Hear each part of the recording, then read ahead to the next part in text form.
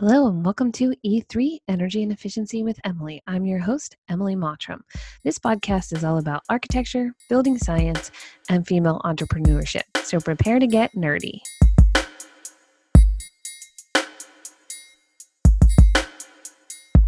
Welcome back to Energy and Efficiency with Emily. I am super excited today to have Mike on the podcast, and we're going to talk a little bit more about what they've got going on. So give us an introduction. Tell us what you're up to. Well, hi. It's nice to actually meet you. I've been listening to your podcast a little bit. So let me just start with a little bit of my background. I am a high-performance custom builder, and kind of was born into this business. I'm a third-generation builder, so I don't think I had any option of doing anything else, I don't think, but I do enjoy it. So in my experience as a high-performance builder, I quickly found out how important air sealing was. So, we used to take a lot of effort and time to air seal our buildings, and we tried all kinds of products out there.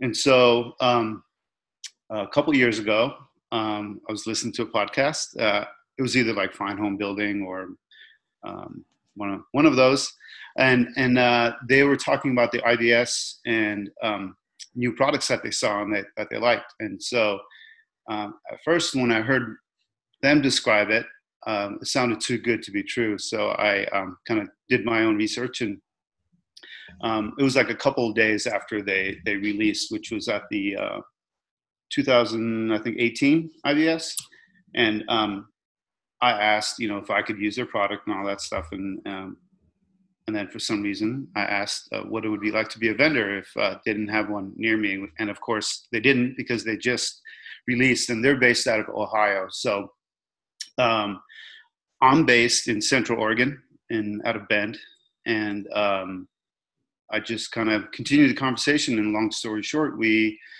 visited Arizona, Mandalay Homes. They were doing their kind of R&D for AeroBarrier, and so we went out and kind of checked out the process and pulled the trigger. And we're I think the 5th vendor, and right now I think they have about 90 or so.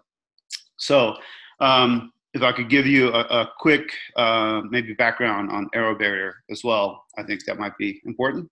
Yeah, I think that would be really great, because I only heard about it in 2019, so it's something new, but it's starting to get some traction. I'm not sure they're doing it as much in the Northeast here yet, or at least I haven't found anyone. So when I saw that you were, following along online and listening to the podcast, and I was like, oh, AeroBarrier, let's get somebody on who has been using it and knows about all of this stuff. So yeah, give us some background on what it is and how it works, and sure, and maybe we can talk about a couple of projects.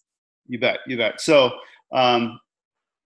about 20 years ago, there's a product, AeroSeal, and that was a way to seal ductwork. I don't know if you're familiar with that. Yeah, I was familiar with that.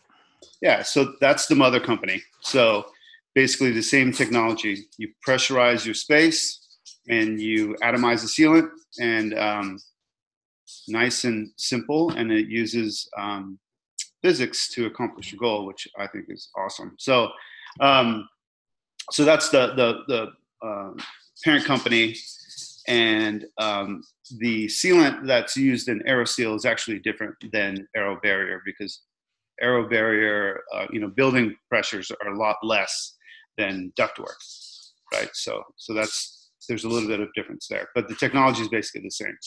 And so then, like I said, in 2018 is when they released, and the sealant is also kind of important, because that was one of my major questions. Like, okay, what are we using to seal buildings with, right? Yeah. And it's ultra low VOC, waterborne acrylic, and it's basically the sealant was based on Tremco's fluid applied WRV, and so Tremco's been around for quite a while. Okay. And so that's kind of what the sealant's based from. And then yeah, like I said, we're now sealing buildings, and it's pretty cool how effective we can be. Yeah, I heard it, on the podcast. They were talking about it in ductwork, and that all made perfect sense. Like, yeah, that's great because you can never really seal ductwork that well, and they've been doing it for a long time. And on the podcast, they were talking about VOCs and people being concerned about it, and they did a bunch of testing, and they only had one spike in the VOCs, and someone was like, "Oh, it's your product," and they Mhm. found out that in this location that they had it, somebody was painting that day or something. Yeah, It yeah, had right. nothing to do with the product that they had tested Yeah, everywhere else. Cause that was my first thought too. Like, oh, well, what is this stuff? Because yeah, usually when you're talking sealants and adhesives and this new stuff, there can be all kinds of nasty stuff in it. right. And so I was like, oh, okay. So then they started talking about doing it. Maine has just a ton of old housing stock, and Hmm. I'm not sure that it's really appropriate for big holes. So Hmm. I don't know if you can talk a little bit. Are you doing it more in new construction? Are you doing it in existing construction? And then if you're doing it in existing construction, is it like deep energy retrofits where maybe you've taken off the interior um, sheetrock or plaster or whatever you have, or is it something that can be done sort of post sheetrock? But so, like, when's the best time to do it? Yeah, so it's a good question. So the answer is yes. We new construction's easier because the main issue is when we stop pressurizing, whatever's in the air will fall to the ground, right? And so Hmm. new construction, we have subfloor. There's no finished material in. We mask off any intentional penetrations or like ventilation, like HVAC and Sure. operable windows, and potentially even a fixed window that has like some horizontal grids or anything horizontal that could accept like if you're gonna paint, you want to cover your horizontal surfaces so you don't get overspray. So Sure. that's kind of the prep, simplified. So the more you get to a finished home, the more you'll have to cover, right? So we have done some finished homes as well as some occupied homes, and so obviously the occupied homes are a lot more labor intensive to protect things. Um, Yeah, I would imagine that that's a challenge when, I mean, even just if we're doing a retrofit and we're blowing in dense packed cellulose where you can get dust in the air, we're telling everybody to cover everything. So I can't imagine, here's this adhesive that would be a little bit sticky, I mhm. assume, when it sort of lands on things. So you're taping and covering and Yeah, a lot. doing a lot more. Yeah, yeah. So Yeah. definitely makes more sense in existing deep energy retrofit or new construction. Yep. Yeah, exactly. There are a couple of cases when we did do the occupied homes. They their existing building was very, very leaky. It was like 20 ACH, and we live in climate zone 5, and so we get some pretty cold temperatures. Yep. And you know those cases actually are pretty cool because I think we did maybe 3 occupied homes, and like the very first night they emailed us and said, we feel a difference already in not losing temperature overnight. They woke up the next morning and said that the building felt way more comfortable. So that speaks to the fact that actually works when you live in, because like we do energy models and on all of our builds, and we know how important as far as energy savings, but the livability of a tight home is, you know, Yeah, nothing we like feeling what it. Yeah, we've been talking about that for years. And, in fact, people are still like, oh, buildings need to breathe. And I'm like, no, Right. people need to breathe. Building needs to be sealed. And, we have to be careful about the air movement through. And then where are Yeah. you bringing that air in? And so, Yeah. are you doing blower door testing afterwards? So if you're at 20 ACH beforehand, do you know how much you reduced it? Because Yeah. 20 ACH to me, I'm thinking like, wow, okay, Right. that's a pretty leaky old house, Yeah. and this product was able to really seal that like I would have thought there would be really big gaps Mhm. places, and I would have been thinking like a quarter inch or less would be kind of ideal for this product, but maybe not. Yeah. So ideally, half an inch and less. And you are correct, right? At 20 ACH, there's going to be lots of a mixed bag of of leakage, right? Sure. So we go through, and so obviously we're not just aero barrier vendors. We don't just apply aero barrier. We go through and we find leaks, and so the big ones we'll use other products like maybe some tapes, like European tapes on the big stuff, or Yeah. some can foam to that's usually the easiest material to use. And so we'll get the big stuff beforehand. And to answer your question, yes, part of the process actually is the way we pressurize is we use a blower door. The blower door, the fan is modified in that it has three heaters attached to it. And Okay. so, it's we pressurize, so the blower is on reverse than typical. Typically, we do a depressurization when we do a blower door test, and I know a lot of people do both. Yeah. Yeah, so we pressurize with the blower door, and we have a computer that controls everything, and it monitors humidity and temperature and kind of gets ideal conditions. And so we get a reading every 60 seconds, I think, of where we are. So we do a test, pre-test, and we see 20 ACH, and we go, wow, that's pretty leaky, and we might go through and look for some bigger holes. Yeah. And then as we start sealing, we just see that we get a CFM reading, we get an ACH reading, and then, like I said, temperatures and humidity. And so, like in an existing home, we definitely have the conversation of, what are we going to do for ventilation?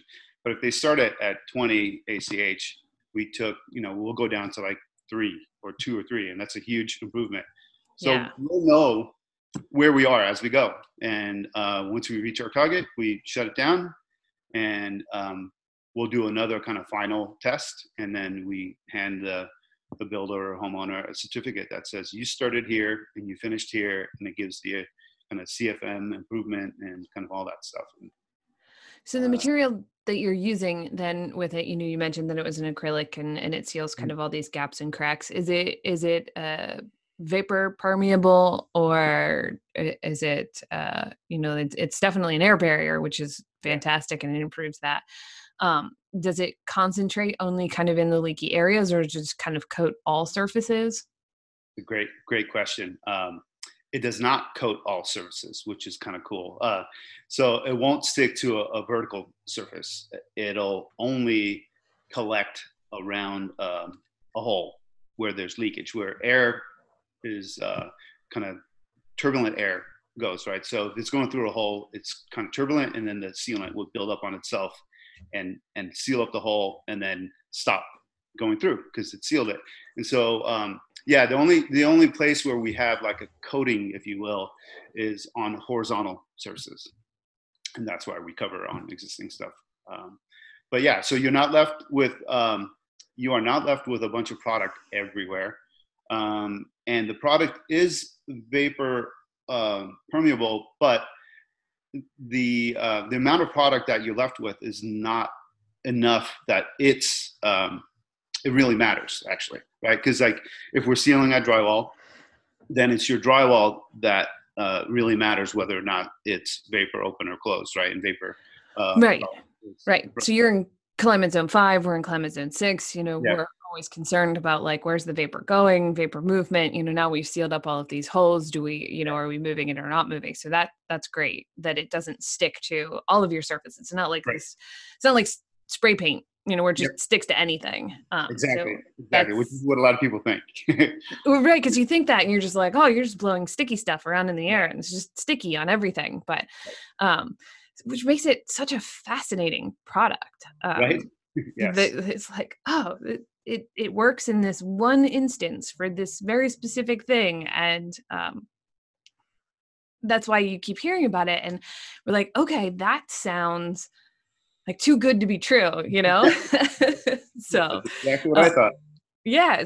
But then you've seen it, you've used it, you've tested it, you've checked it out and you're like, no, this actually really works well. Yeah. And, like you said, it's going to cost more money and be more labor intensive if you're doing it in an existing structure. But if you're doing it, and if you can get from 20 ACH to 3, I mean, there are plenty of people who can't get to 3 just, building a code built house. And so, getting from 20 to 3 in an existing house is just, I mean, that's phenomenal. Right. And those of us in the building science world know that air leakage is just a huge impact on, heating costs, or probably cooling costs too, if you're in a cooling climate. We're mostly in heating climates here. So are you doing a lot more? So some of the pushback that we have, here in the Northeast is, creating that air barrier on the ceiling, as opposed to, a lot of times like the sheetrocker only wants to come once. So we need to have insulation already in the wall, but then we don't have insulation in the ceiling. But I want to air seal and run my blower door test and see how leaky my structure is before I have any insulation. So it's like this catch-22 on like who's coming when and who's doing, what. And so in your new construction projects, are you seeing are they putting some kind of webbing on the ceiling or plywood on the ceiling first and you're sealing the shell and then they're coming back and insulating, or is it kind of a combination and sometimes you have this on your roof structure? Like you've said many times, it depends. Right. So it depends. It's my favorite sentence. Totally. Yeah, for everything. Right.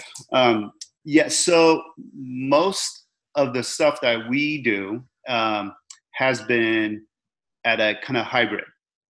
So most attics are ventilated, right? And so then, yes, you need some sort of rigid surface, and it's usually drywall, right? So they will have the drywaller break up their trips and come out, hang the ceiling, fire tape the ceiling, pull off, and we do our thing, and then you just back up. And at that point, we do not have insulation in the walls, right? So, so right after all the roughs are done, all the penetrations are done, then we would come in. And so in that case, so your walls are exposed, the ceiling is drywalled and fire taped. We seal and leave, and then they kind of go back to insulation, drywall, and so on. Those cases are more custom builders. They're not going to be your production guys. So in a production world, we'll come in at drywall. And what helps the schedule is if we kind of come in between coats of mud. Usually the first coat tends to stay wet a little bit longer, and they won't necessarily be able to work the next day. And so that's actually a fine time for us to come in. It sticks even when you have wet, like if you have, so I don't know, we've been working on a house and, here it is January. And so the relative humidity in the inside of the house is, so high after that first coat of mud. And so you don't have difficulty applying the aero barrier when the relative humidity is really high. I guess that was one of my other questions too, that I was thinking about earlier when you were talking, which is, in the backing up, and that is if you don't have insulation or you don't have heat yet in your structure, if you're getting to do it during the framing stage, is there a point at which it gets too cold to apply it also? So I know you said there were heaters as part of your pressurization and your blower door test. Like, does the structure itself need to be 50 degrees? Like, you don't paint when it's below 50 degrees or whatever. Right.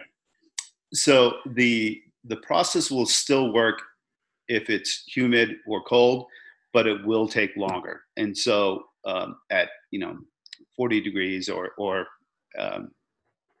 if it's 20 degrees outside, we kind of set up auxiliary heat outside of the building. We'll try to preheat the building as much as we can. Like you said, there's no insulation, there's exposed framing, so it doesn't stay in the building for very long. But we'll kind of preheat the building a little bit, and then we'll create almost like a tent, if you will, outside of the building. That's where we are during the process. We're outside the building, and so we'll kind of create we don't do ice fishing here, but I'm sure there's plenty of folks way up north that do that. Yes, plenty of ice fishing here. Although it's been one of those really weird years where ice fishing hasn't been as big this year, because it's like one day it'll be -7 and like 2 days later it'll be 45 degrees. So it's been kind of crazy. But usually lots of ice fishing. Right. So some of the vendors in Canada, they use their ice fishing tent, or I don't know what they're called. But so we create this kind of a tent, if you will, a little booth outside the building, and we'll add some heat into that space. And, we'll use electric heat to not add more humidity. But the short answer is we can still accomplish our goals. It just takes us longer. And longer means it's still a day. It's maybe a long day, but it's still a day. So also depends, where we start, how leaky we are to start. But we've had a couple of jobs where we kind of ran a little bit too late. And we're like, okay, let's shut it down and come back tomorrow because it's getting too late. But that, again, it's just, it takes longer, but it's still doable. Right. And so obviously it's going to take longer for prep work and stuff when you're doing existing construction, but are you doing houses that are, 1,500 square feet, or are you doing 4,000 square feet? And does it, I mean, some of it is probably, as we know in the building science world, you can have a 1,500 square foot house that has 20 ACH, and you can have a 4,000 square foot house that has like 1 ACH. So I'm sure some of it doesn't matter on the size or the volumetric of the building, but what's kind of the traditional that you're seeing, in Oregon as far as like size and volume? So pretty much across the board, I think our average building sizes are about 2,000 square feet. I think what we're seeing. Pretty much national average, yeah. I think so, right? Yeah. So we can seal. We've sealed ADUs that were a couple hundred square feet, and we've sealed us personally. We've done a close to 6,000 square foot house, and there's a couple of guys who've done some bigger stuff.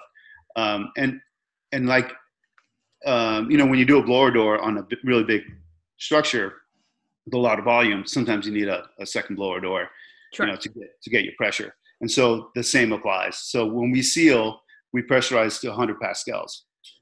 And so we have a second blower door for those situations where we have a bigger building. But it still works. So as long as we can pressurize, we can seal. Yeah.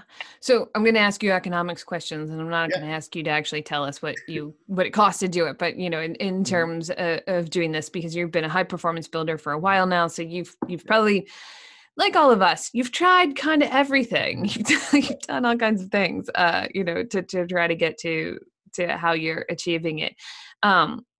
Is the price based on the starting ACH and the amount of product that you have to put into it? Is some of it just like, in order to come to the site and set up and do whatever? So how is if I'm calling you and asking you to come out and do this air sealing, like how's it cost? And and what's the percentage there? Is it 1% of the cost of construction? Like typical air sealing things are usually pretty cheap. A guy, some labor, and you swap out your WRB for fully adhesive WRB, or you caulk and gun and in a couple of hours. So where does it come in comparison to some of the traditional ways that somebody might do air sealing? Sure.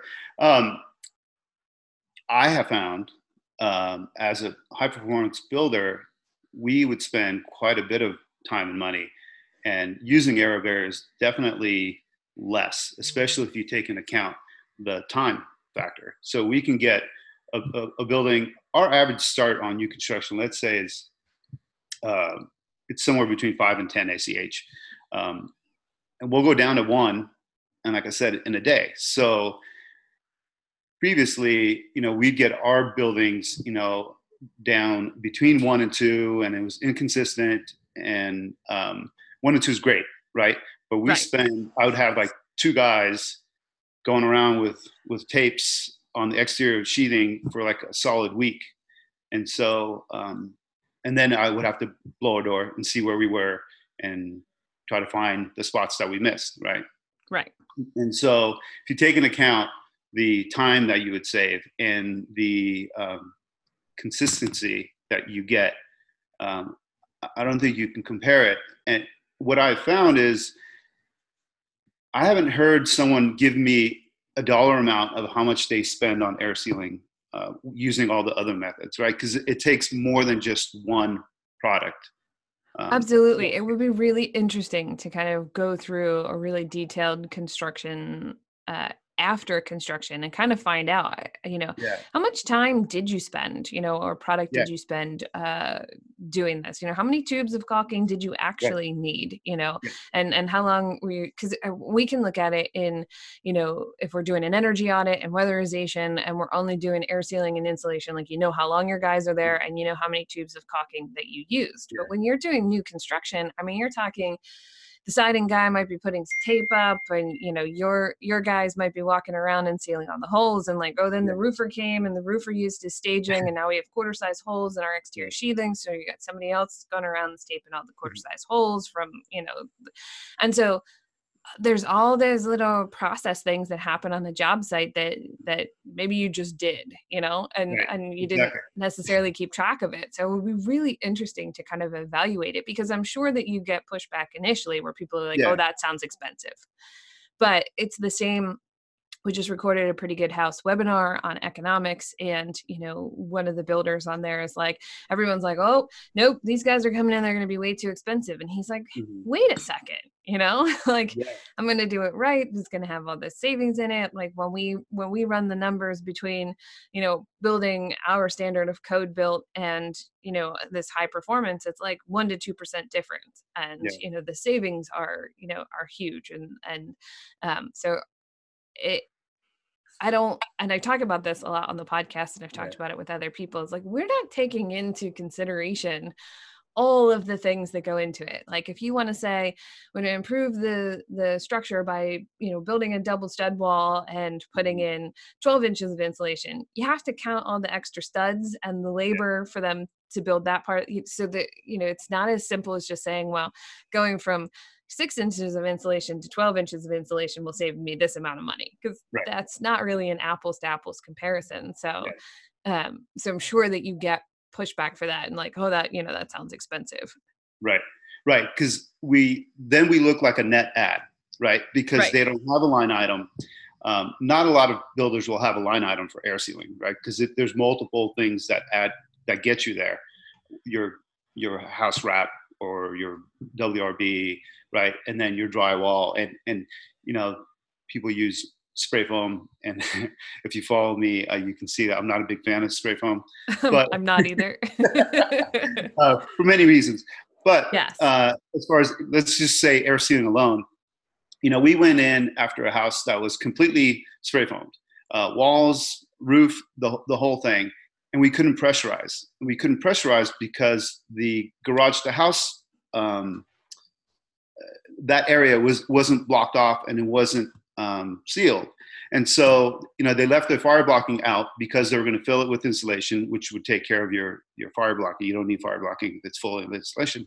But my point is that when that house would be completed, the spray foam would be getting credit for the air sealing that drywall will be doing at those locations, Yep. right? So if we couldn't even pressurize, spray foam did not seal, right? It didn't take care of their air sealing.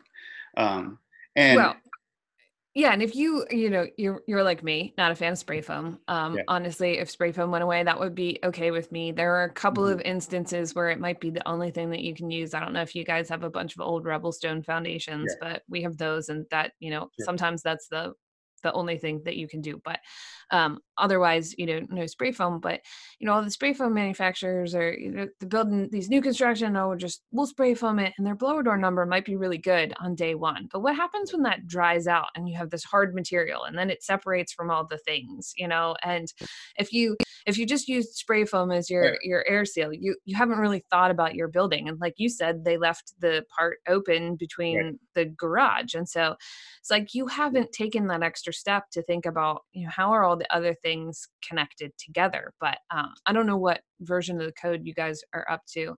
They're trying to adopt the IECC 2015 here, which I think is, ACH of 5. But in 2009, which we've had for a long time, they didn't make people actually meet the ACH of 7. So we're basically going from not having done anything and letting people kind of do whatever to 5, which in the high performance building world, 5 is like a no-go. You're like, 5, what's that? Right. But for a lot of these production builders, 5 might be a tough challenge. Like you got 2x6s with Roxel and vinyl siding on the outside. Like, I don't know. I don't know what's going to happen here. And so I would think that a product like AeroBarrier might be a good way, and maybe you'll see more of this as the codes continue to improve for the rest of them to sort of jump into this game without having a huge learning curve of all the other stuff that we've spent a ton of time and a ton of money, trying to figure out all that air sealing.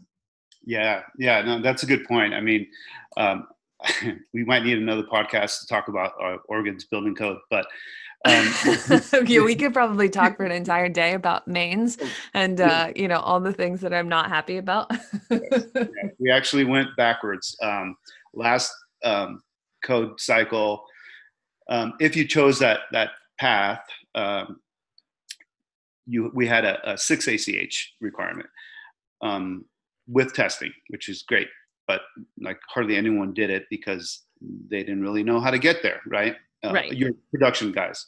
And then this last code change, they actually removed the testing part of it, and so and I don't even think they have an actual ACH you have to hit. They just say you have to air seal, and you can use products like Seal, caulking, and this and that, which is pretty mind-boggling to me that they would do that. But that's where we are. So that makes things a little bit more challenging. We're at 7 because they have not fully adopted 2015 yet. We're at 7 technically.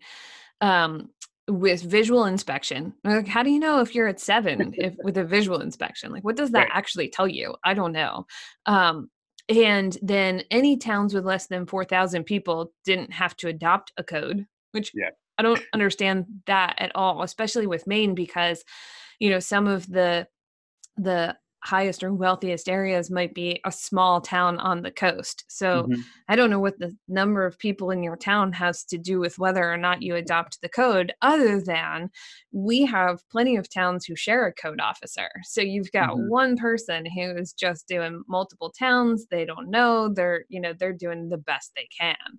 And, so I don't know if that's a scenario that you have at all in Oregon, but we have a lot of small towns, some that don't even have, it's like the Wild Wild West here in some places. I was talking to another architect that I've been doing some building science mentorship with, and she was like, what do I need to provide here? And I said, well, the town that you're building in, they might require a building section, and you're going to need this and this and this on it. And she's like, no, I don't need to do that.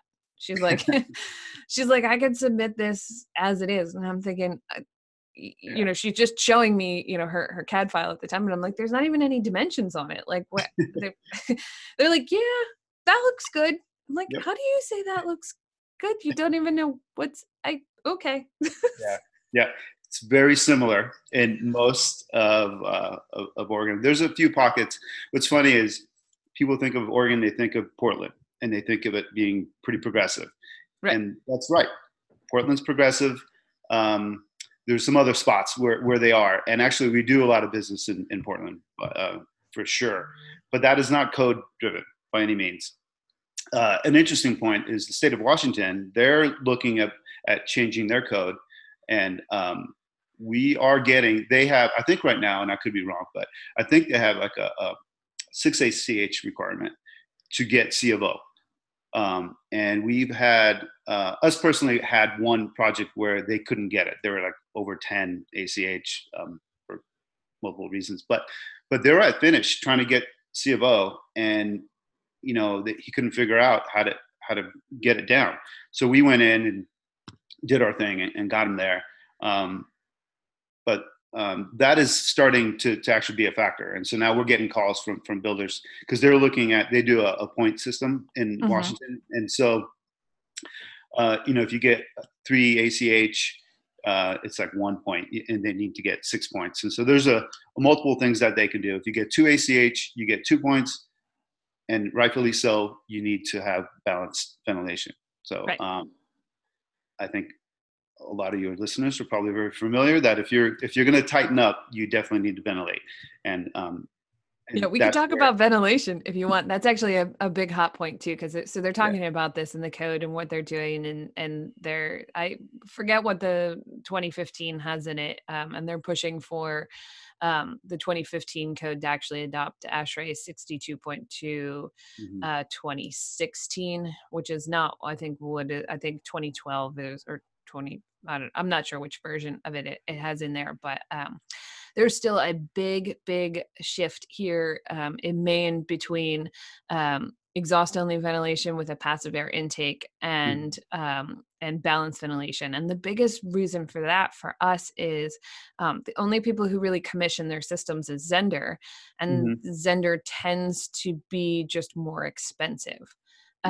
Of a system, where you can get the Broan or the Life Breath, or used to be Venmar. I think Broan bought Venmar. And those people will balance the system at the unit itself, but they don't always test all of the exhaust ports. And then what happens if you've got something that's crushed, or it's, leaking air into, maybe your unintentionally conditioned basement or something. And so that's been a big issue here, especially I'm an architect, but I'm a HERS rater as well. And so, we do a lot of testing. And so I can, we go and we test the exhaust and the positive pressure ports and stuff like that. But, I'm not an ERV or HRV installer. So, I can test for what I think that it's doing. but see, that's been the biggest pushback on balanced ventilation.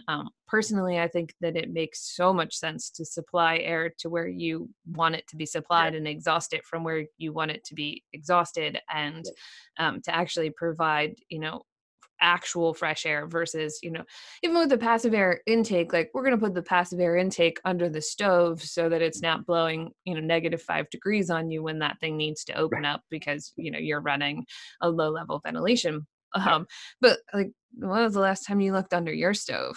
I have 2 dogs. I know there's some chase bunnies under my stove. So you got some extra filters on yours then, huh? Yeah. So right. Well, that's like you've said many times, right? Building's a system, right? And so air sealing's part of the system, and we need to look at buildings as a whole. Unfortunately, most builders that do most of the volume don't even know what we're talking about. Yeah, I know. And that was part of the reason why I started teaching a building science class. At first, when I first started teaching it back in 2013, I was teaching the construction tech department and the architecture department. And then there was a bunch of changes. I'd like to get back into teaching it with the construction tech department as well. But I've been teaching this building science class on Thursday nights to the design department. And, I put it up and I'm talking, and all of a sudden you can kind of see them, and their eyes have glazed over, and I'm like, okay, I lost you. Take it back, So, I stop, and I'm like, first I want to talk about, carbon offsets and, doing low carbon construction. And I'm like, wait, let's go back and talk about moisture migration and why you might have, wet sheetrock or wet sheathing in February and how that works. And like, let's go all the way back to the science, like conduction, convection, radiation,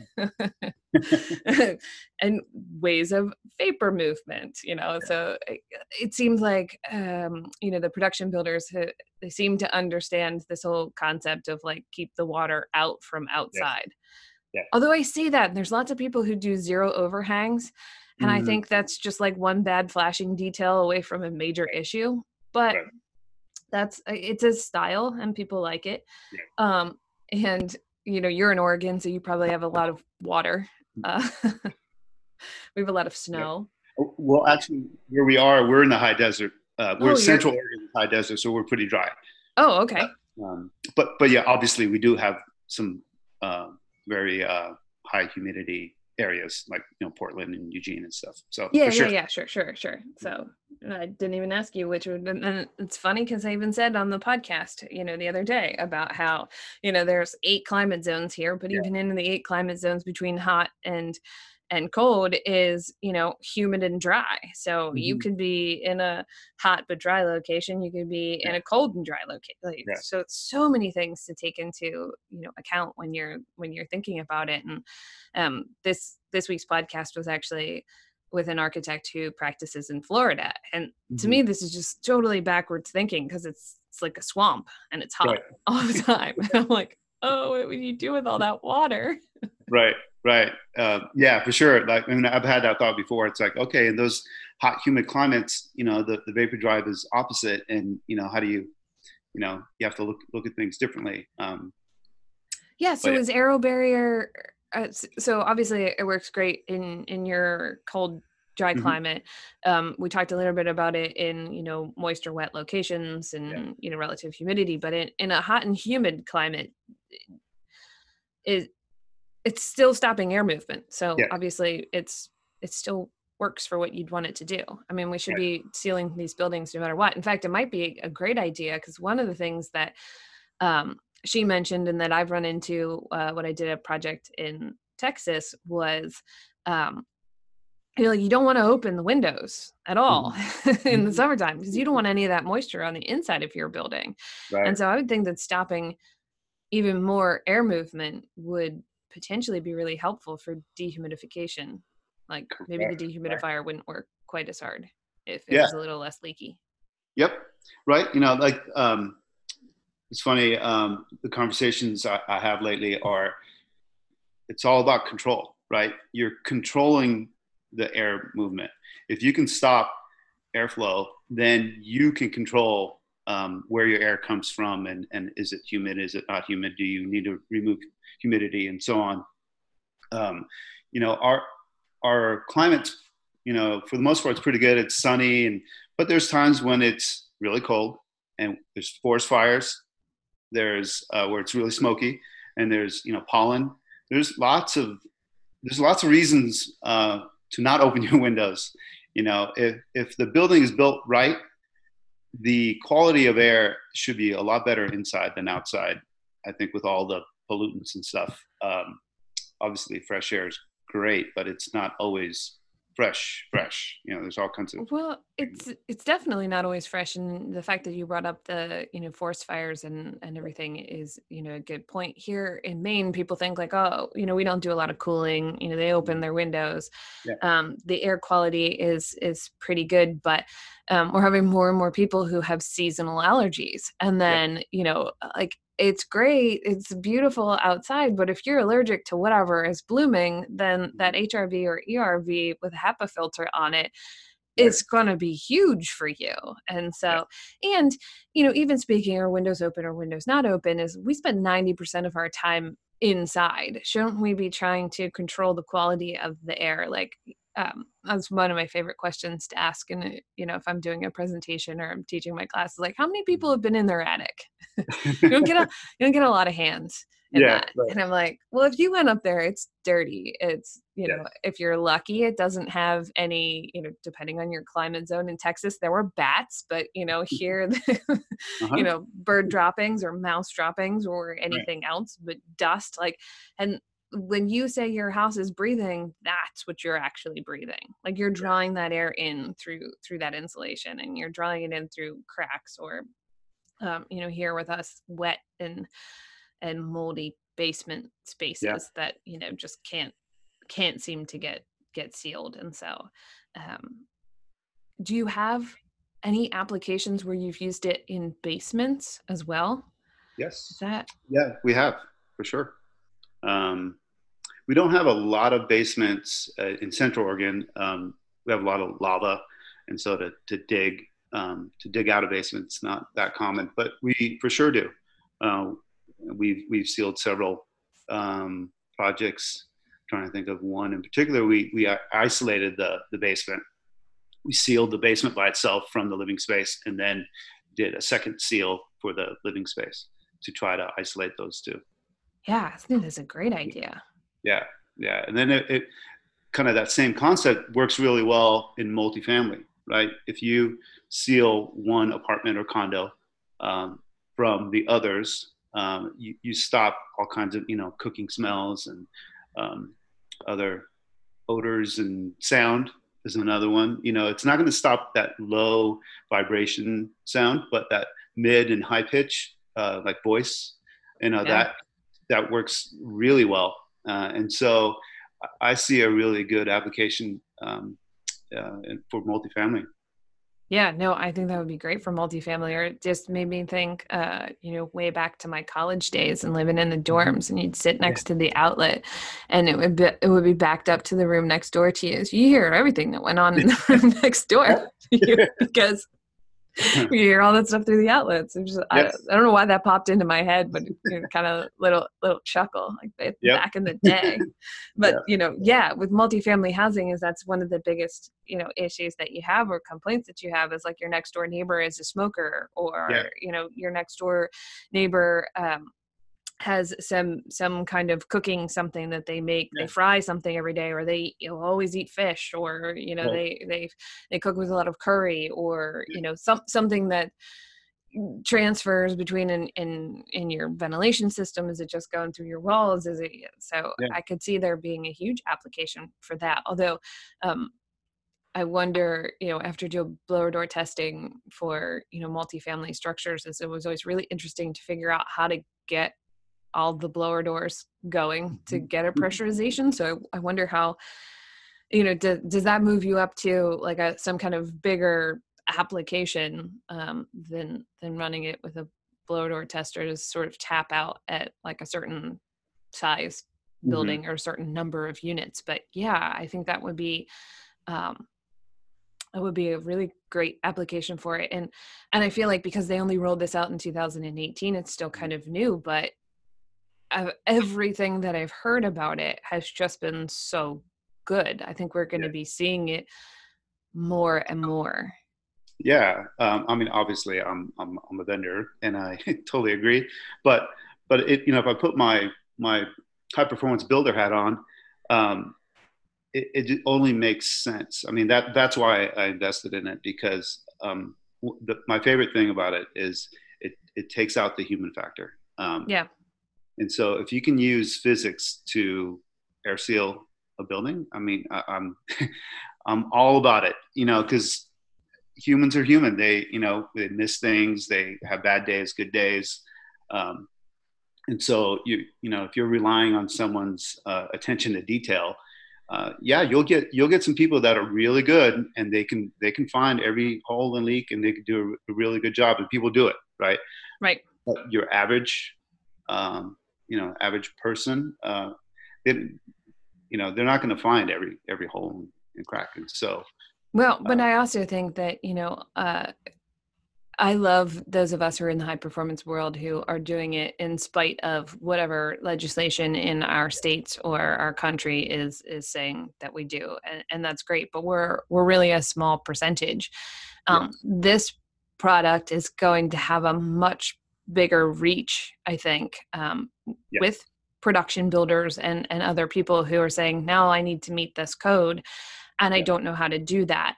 And they're not going to, like you said, take the time, either that or building will just get so exorbitantly expensive that, people would stop building, which honestly, building is a luxury and maybe we should think about that, but that's a whole nother podcast. But, Well, we have but three different podcasts now. Yeah, we need like Yeah. 6 more podcasts. I think it's Right. great. I love that you're a high performance builder. Come on all the time. That would be fantastic. I'm really enjoying talking to you. And I know you're an ArrowBearer vendor, but you're a high performance builder first. And so, that you didn't just say, oh, that sounds like a great product, I'm going to get into that industry. It's Right. like you really had a background behind it, so you can stand behind what you're doing. But I think that we have to be thinking on a broader spectrum. We can't be thinking, one house at a time with those one good builder. We have to be thinking like multifamily buildings, meeting passive house for some locations for doing that, but also for all this other production building that's going on. Is like, that's how you're going to have a major impact. And the more people are doing it, the more the cost will come down. Like solar panels 20 years ago were $5 a watt, and now you can, 26% tax credit, and you can get them for, $1,000 a panel, and Yeah. they pay back in 6, 8, 10 years. So, every new technology takes a little bit to get off the ground, but I can see how this might have a pretty major impact on both the existing building stock that we have, because like I said, in Maine, we've got a lot of old stuff. Yeah. uh, and Yeah, we got you to do bet. something about that. And, we've talked about that at our BS and Beer and other high performance building groups is, at what point do you stop doing more renovation because you're just using so much more carbon to renovate it than you are, like, I don't know in Oregon if you do this, but we still heat with number 2 fuel oil Mhm. in Maine. And so, at what point is it like you've done enough, you can't put any more products in it because of, where it came from, how long it's going to last, what it's made of, how it was manufactured, all that stuff, Yeah. that you just kind of keep doing what you're doing. With something like this could have a huge impact and, be very little, on the environmental impact of that. So it's all low VOCs. Um, I don't know where it's made. I guess I didn't ask Mhm. you. Is it? Yeah, that's a good question. I think it's made in Ohio. I think that's where Tremco is. I know that's where Aero Barrier is, and Tremco is still making the sealant for us. So I believe it's in Ohio. It's in the States. It's in the States. Yeah. So Yeah, it's not coming from China. correct. Um, Yeah, although shipping on a boat is not as bad as, yeah, some of the other methods of yeah, getting things here. But yeah, yeah. And they're working on kind of some different distribution hubs and kind of to help. yeah, I was Um, going to ask that is, now I think you said they're up to, what did you say, 90? about 90, I think. Yeah, Yeah, vendors, and, and so as that number keeps growing, the supply and demand will probably grow, and yeah, you probably see them have more distribution areas. yep. But Yeah, I think we can with 90 vendors, we can cover some pretty good ground. I'm sure the kind of middle states, I don't think there's a lot of good representation there. I don't think there's a lot of draw there, which is unfortunate, which kind of goes back to what you're saying, the production builders. And um, it's interesting because like right now for us personally, most of our business is the high performance builders and the custom builders that are doing this in spite of what the code says, right? right, Um, and like we were saying, the code is a push, right? The code pushes builders to build better, and I don't think that's a bad thing because obviously it's needed. Um, I think it's more important to give. We need to build better homes. How long do these like track houses last? They maybe 10 years, and they really look like they're falling apart compared to Europe where they're hundreds of years old. And I think that's a better way of building. yeah. Um, We've just been talking about that over and over again. Is, the United States and Japan likes to push things down every, 20 years or so. yeah. And like, how is that a better scenario? Or, part of the reason why, because I think square footage is just a number and nobody should have Mhm. basements. And, those are just Mhm. kind of my hot buttons. But, Yeah. they say like the national average is 2,000 square feet. And you kind of wonder if that's because that's what the production builders are building and people don't like them all Hmm. that much after they've lived there for 5 years. So they're moving on. So they're the only things that are continually for sale. And so Yeah. it sort of skews the market perspective of what do people actually want. And, here we have maybe 5 green appraisers in the state of Maine who can kind of understand the value of, Hmm. some of these improvements. Like the first house that we did in our 5 lot solar subdivision back in 2015, like the appraiser wasn't going to give them anything for the 20 solar panels on the roof. And it's like, it costs literally $11 to live here. What do you mean the Right. solar panels add no value? Right. Um, and so, but I think part of that is, people go and they live in these high performance homes and the air quality is good and the sunlight is great and they're warm to live in and they don't sell them. So there's nothing on the market Right. to use as a comparison to say, oh yeah, there's that value to Right. that. And so I think it's good that the code is pushing people to build better. I'm a little bit concerned that we might go through a challenging period where they're trying to meet the code and they don't know how to do it and they don't understand the science behind it. And we could, like back in the 70s when they had sick building Yeah. syndrome because they're like, well, we're going to make everything tight. And then they didn't realize that, like, oh, you've trapped all the moisture Right. or all the radon inside and now people Yeah. are getting sick.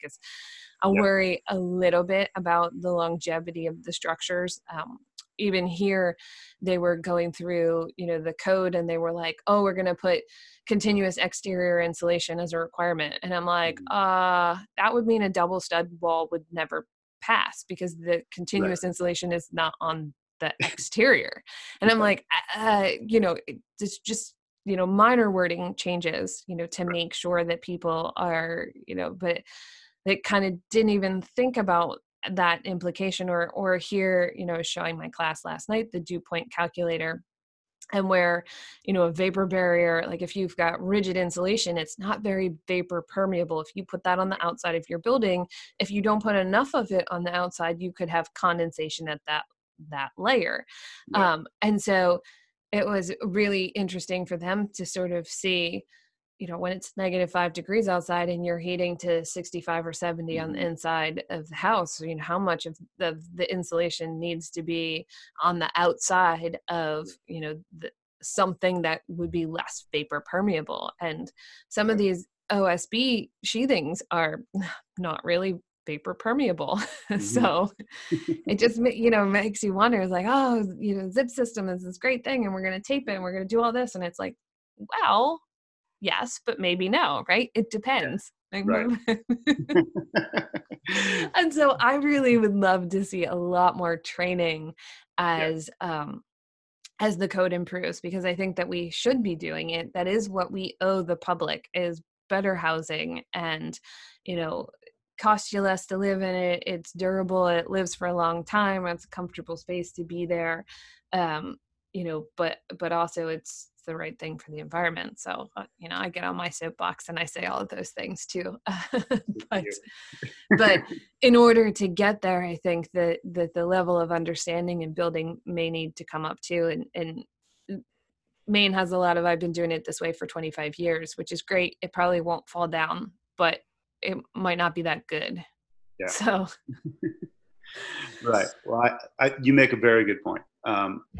People need to know why they do what they're doing, right? right. And so if they're being forced to do something, they have no idea why they're being forced to do it. All they know is there's the city telling me how to build, and I don't think that's the best way either. So yeah, I'm not sure what the answer is. Maybe, like, I don't know about you guys, but as far as like builders go in Oregon, we have continued ed, every whatever 2-3 years, something like that. So maybe we make building science as a requirement for that continued education as the energy codes increase. Yeah, we have to get to the whole like get licensed as a contractor thing in Maine First, first. So so right now, like I good point. mentioned, it is like the wild wild west out here. Yes, If you have a sticker name on the side of your truck, you can be a contractor. yes, It's a little so yeah. I think a little bit of continuing education on that. I think in some ways we're moving in that direction anyway because the next level of builders, they're not the same craftsmanship that they were doing 100 years ago where that guy knew every stick and every right. like now we have a lot more subcontractors. I'm a big proponent of panelized construction.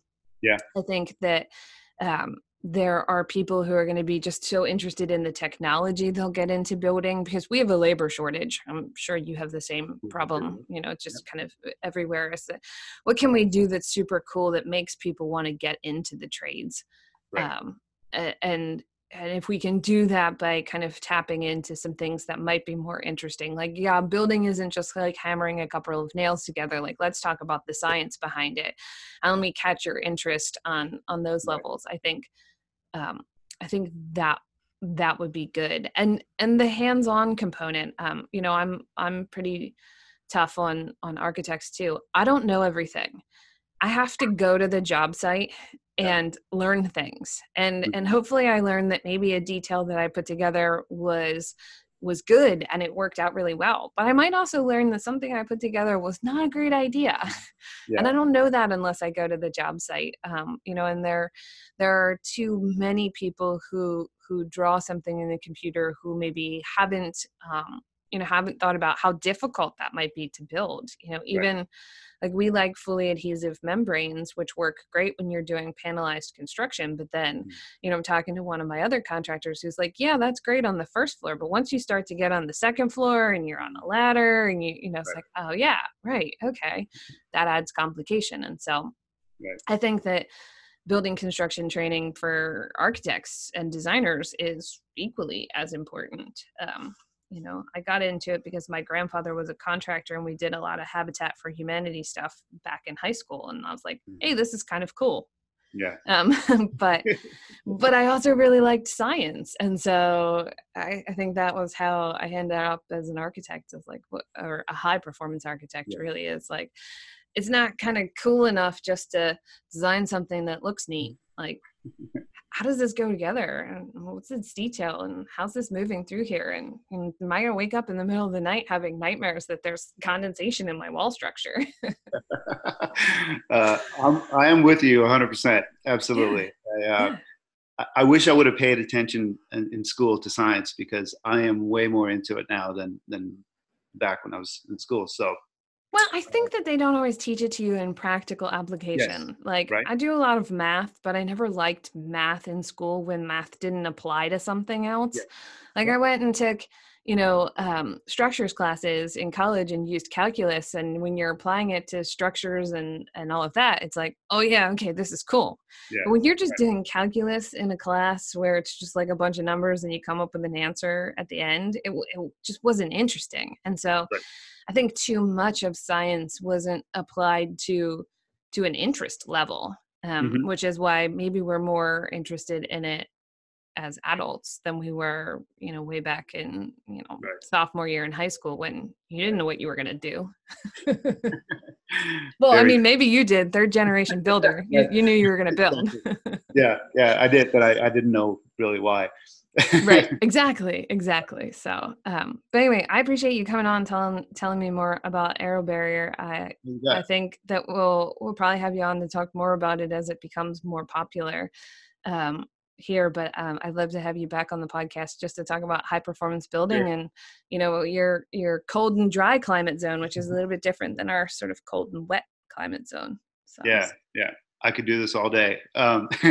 If yeah, and if I miss something, if I didn't answer a question, feel free to follow up, and Yeah, More than absolutely. I will. I'll make sure that your contact information gets up on the podcast too. Because as I talked to Travis, and all of a sudden, I'm talking to West Coast people as well, and so right? spreading the building science love for sure. Right.